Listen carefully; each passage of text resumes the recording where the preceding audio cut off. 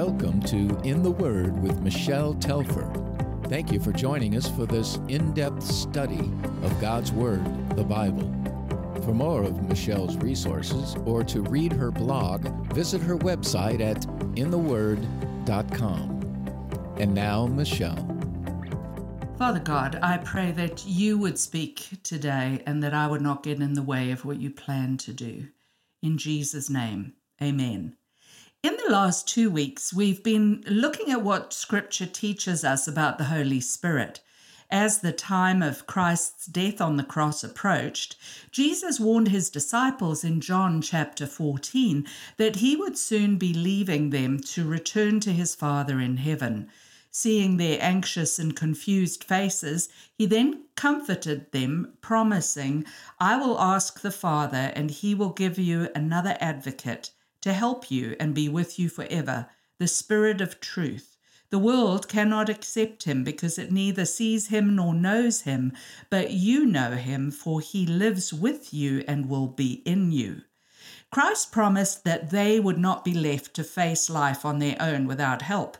God would send them a paraclete. Like many Greek words, paraclete is very difficult to translate into English because there really isn't a perfect English equivalent. A paraclete was one who was called alongside to help and support. This single Greek word can be translated as helper, counselor, comforter, or advocate, and the ministry of the Holy Spirit to us really encompasses all of those things. We learned earlier in the study that the Holy Spirit not only convicts us of sin, he purifies and renews us. He seals us as belonging to the Father, and he fills us with his power. He is our comforter, encourager, helper, and friend, guiding us along the paths that the Father would have us take. And more than that, he gives us spiritual gifts that equip us for service in God's kingdom.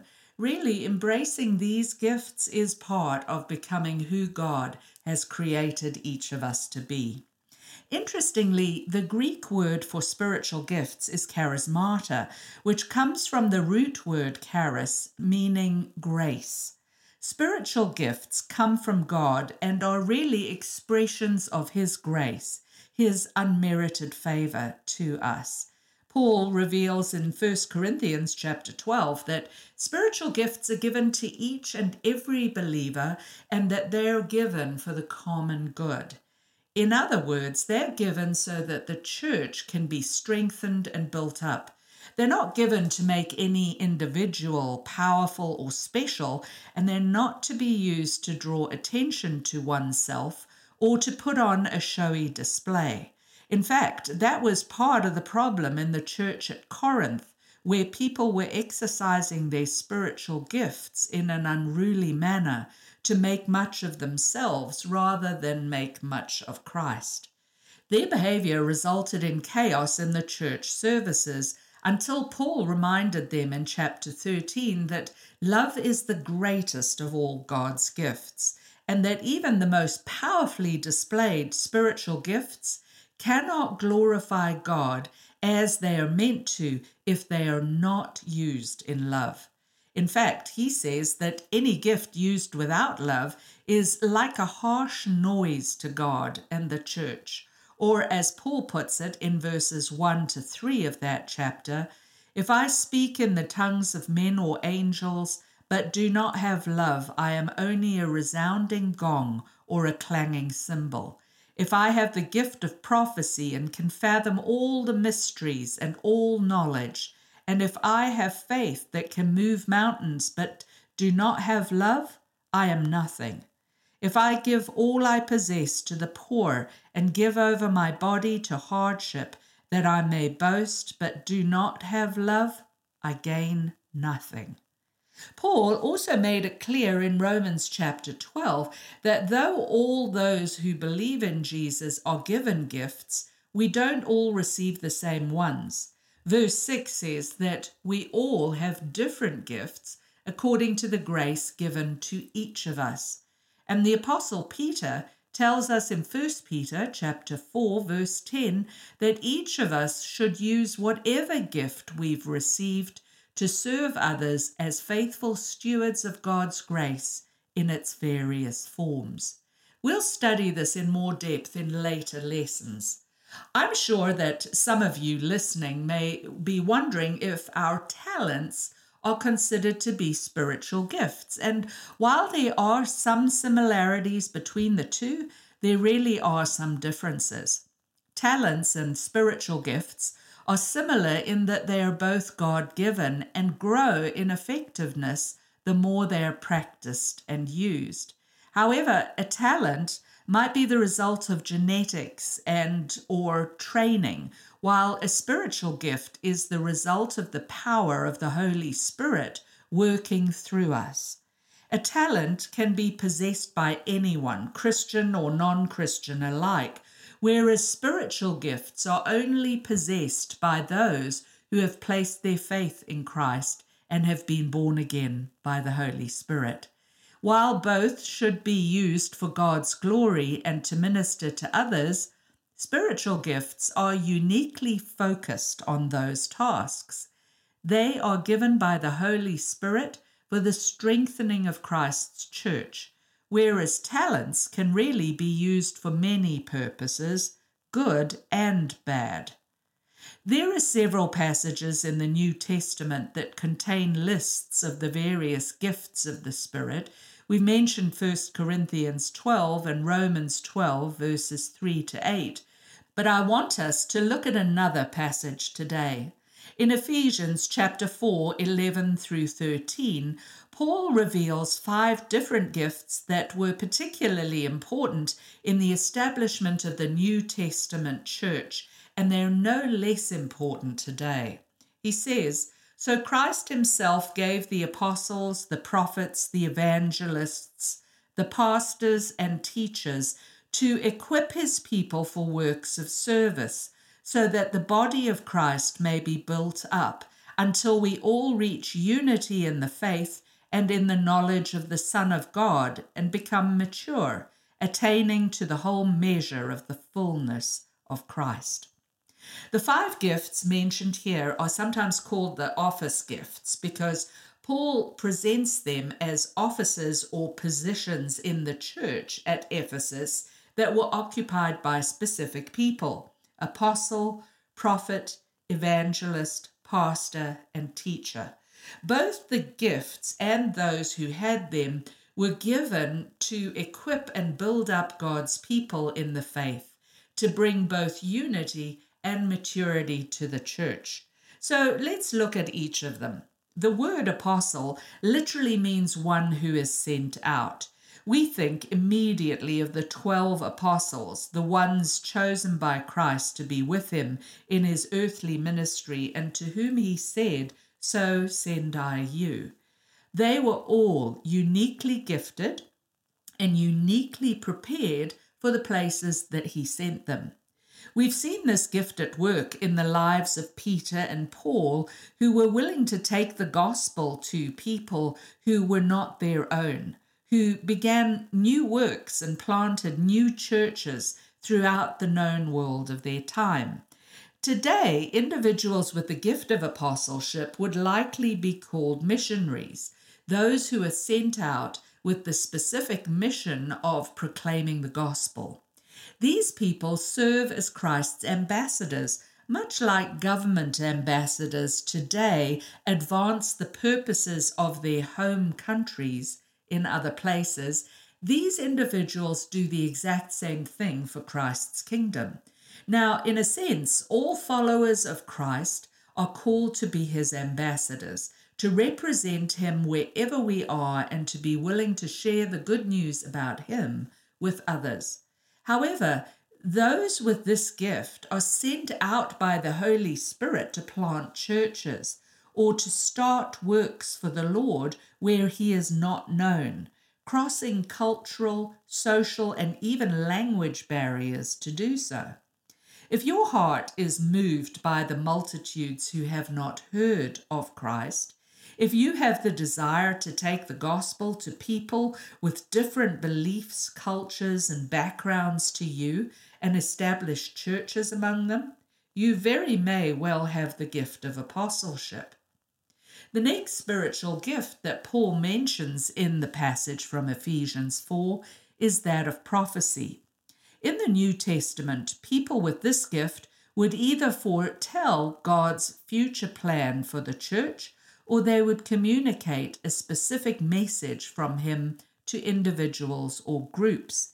For example, in Acts 21, the prophet Agabus foretold that Paul would be arrested by the Jewish leaders in Jerusalem and handed over to the Romans, which in fact did happen.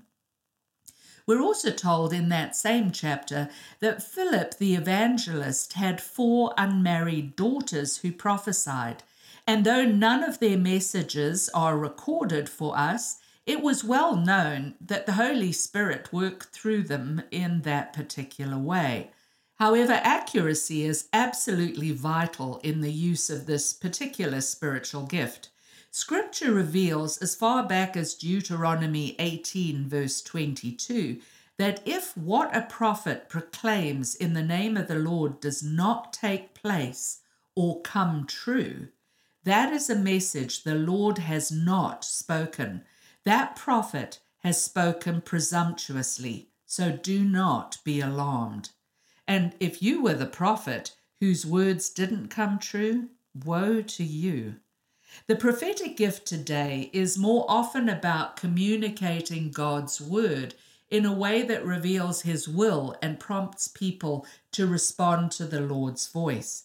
People with this gift at times have such insights from Scripture concerning issues or people that they feel compelled to speak out. This is a gift that I believe the Holy Spirit has given to me. And though it's more usually seen in my preaching and teaching, there have been a handful of occasions when the Holy Spirit has impressed upon my heart a specific message to deliver to others. This is not as strange as it might sound, so let me give you an example. I once served on a discipleship team at a church that wanted to equip their members to reach more people and expand the church's influence in the city. In the words of our team leader, our job was to discern how God wanted to take the city for Christ. One afternoon, it was decided that we should spend some time in quiet prayer together to seek God's direction on what might be limiting the church's effectiveness. We were then to come back together again and share whatever the Lord had put on our hearts. As I prayed, I felt the Lord clearly put on my heart to reveal to the team the words, "Your city is like the city of Ai." It seemed like such a strange thing to say, and I could see confused looks around the table when I shared it. So I explained that when Joshua led the people into the promised land, they had great success when they fought against Jericho. They'd obeyed the Lord's command, and Jericho's walls collapsed in spectacular fashion. So when they got to the city of Ai, they believed they would overcome it as easily as they had taken Jericho, but they failed miserably and were horrified when their army was badly defeated. Joshua inquired of the Lord as to why the Israelites had not been able to take the city, and God revealed that it was because of disobedience. It turned out that when Jericho fell, one of Joshua's men had broken God's strict instructions.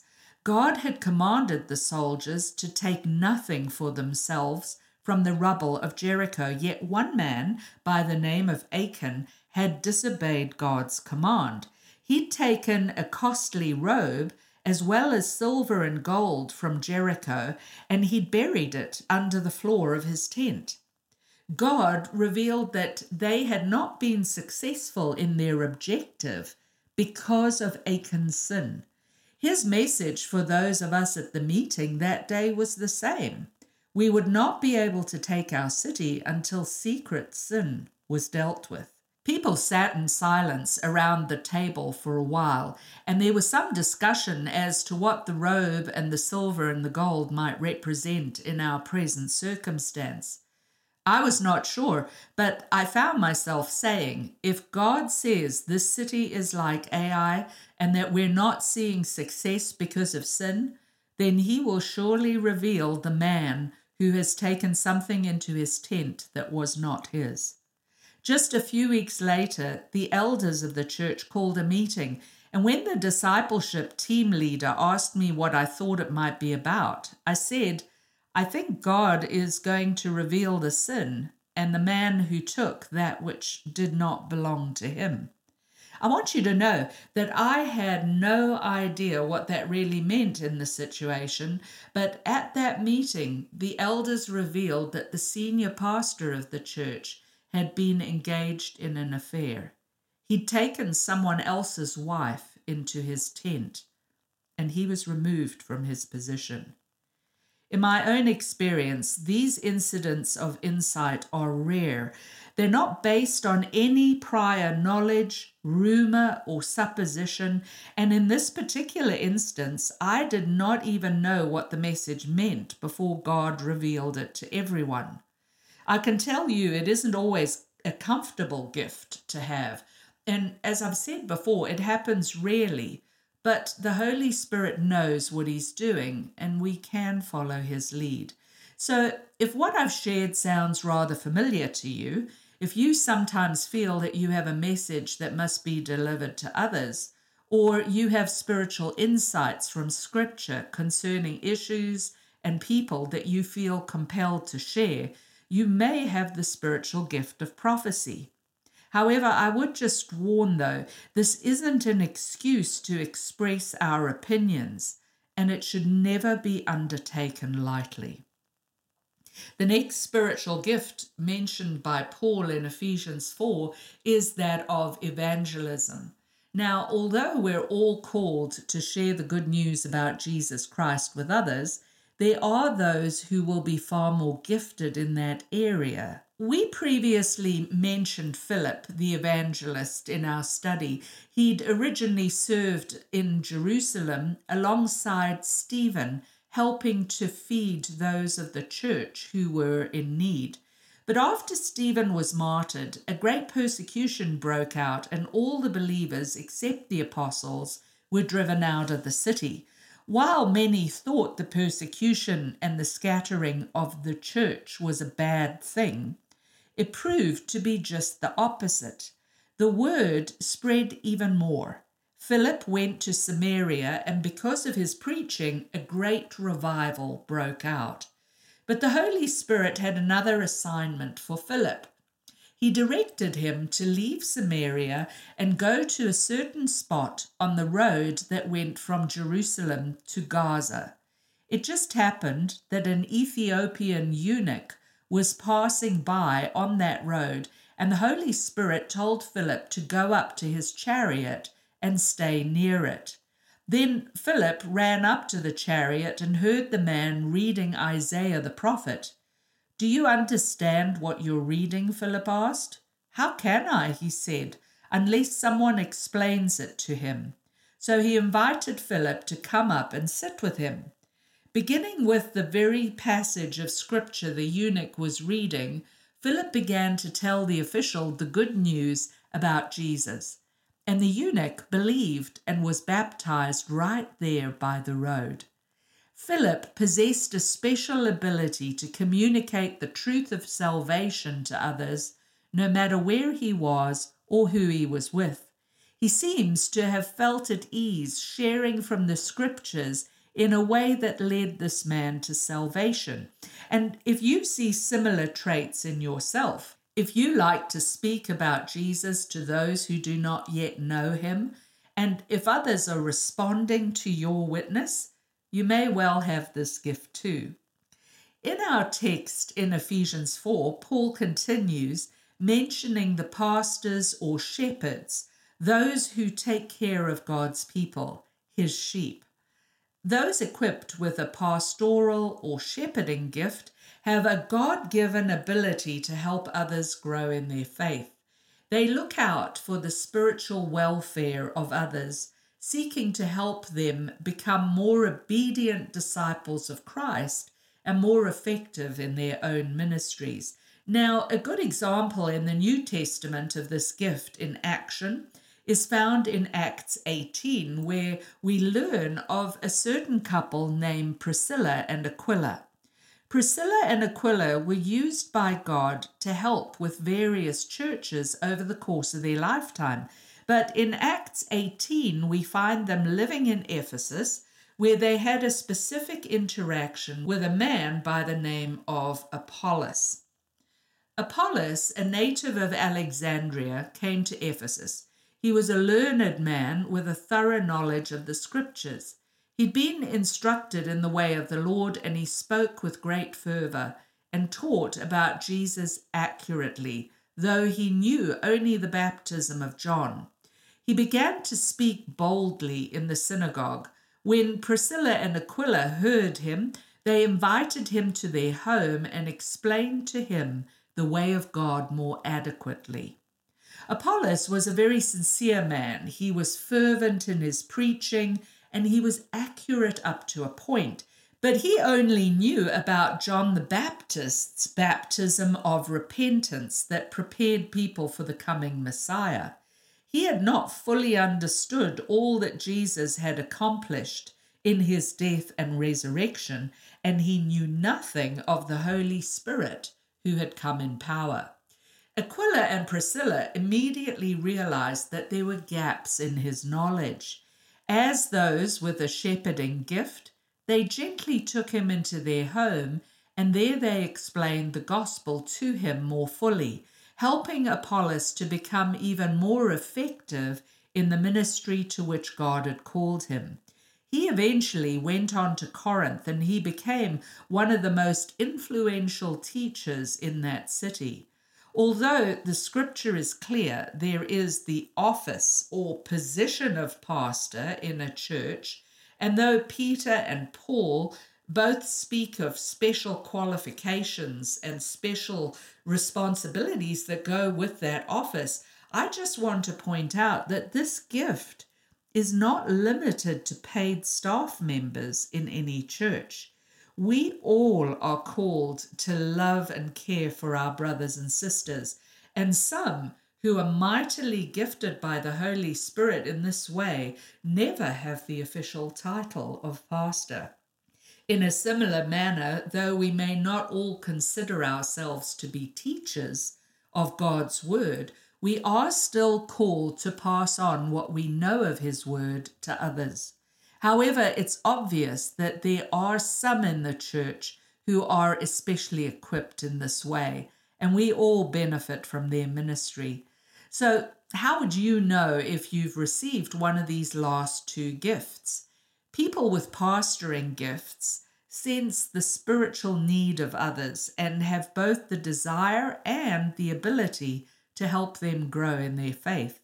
They're able to give spiritual direction in a way that helps people to become more obedient disciples of Christ. Those with the gift of teaching usually not only have the ability to teach others, they have a strong desire to help others understand God's truth. They're willing to study and prepare for the task of teaching others, and most importantly, when they do explain Scripture, it comes across in a very clear and uncomplicated manner, a manner that people can understand and put into practice. They truly make a difference in the lives of those they teach. I want to give you a final encouragement as you think about discerning your spiritual gifts. Look first at what you really care about when it comes to serving the Lord. A strong desire or passion often indicates our area of gifting, but not always. It's important to look at what happens as you exercise the gift. Is there the fruit that Paul mentioned in Ephesians 4? Are people helped, encouraged, brought to the faith and maturity? But you need to be patient too, because your spiritual gift may take time to develop. Certain gifts will only become evident over time as we seek God in prayer and begin to practice them. The more we exercise our gifts, the more they grow. The more we walk in our gifting, the more it becomes a part of who we are. I know that I've really grown as a Bible teacher over the years. I can see that as I've depended more and more upon God to give me the words to say, people have come to connect better with the scriptures because of it. I can assure you that if something really is a spiritual gift, though, in some way it will be beyond any natural ability or desire you may have, because then the glory really will go to God alone. This has been our first look at the various spiritual gifts, what they are and how we might begin to discern their presence in our lives. You won't want to miss next week as we look at the gifts of service or helps, encouragement, giving, leadership, and mercy. Until then, be praying about these things and ask the Holy Spirit to make himself known to you, that you might serve Christ with your whole heart and life. Let's pray. Father God, it is our desire to function as you wish. Lord, equip us, build us up in our faith and our ability to risk in this way. Lord, help us to step out of the boat when it comes to exercising our spiritual gifts. And may it all be to the praise and glory of Christ's name alone. It is in Jesus' precious name we pray. Amen. God bless you.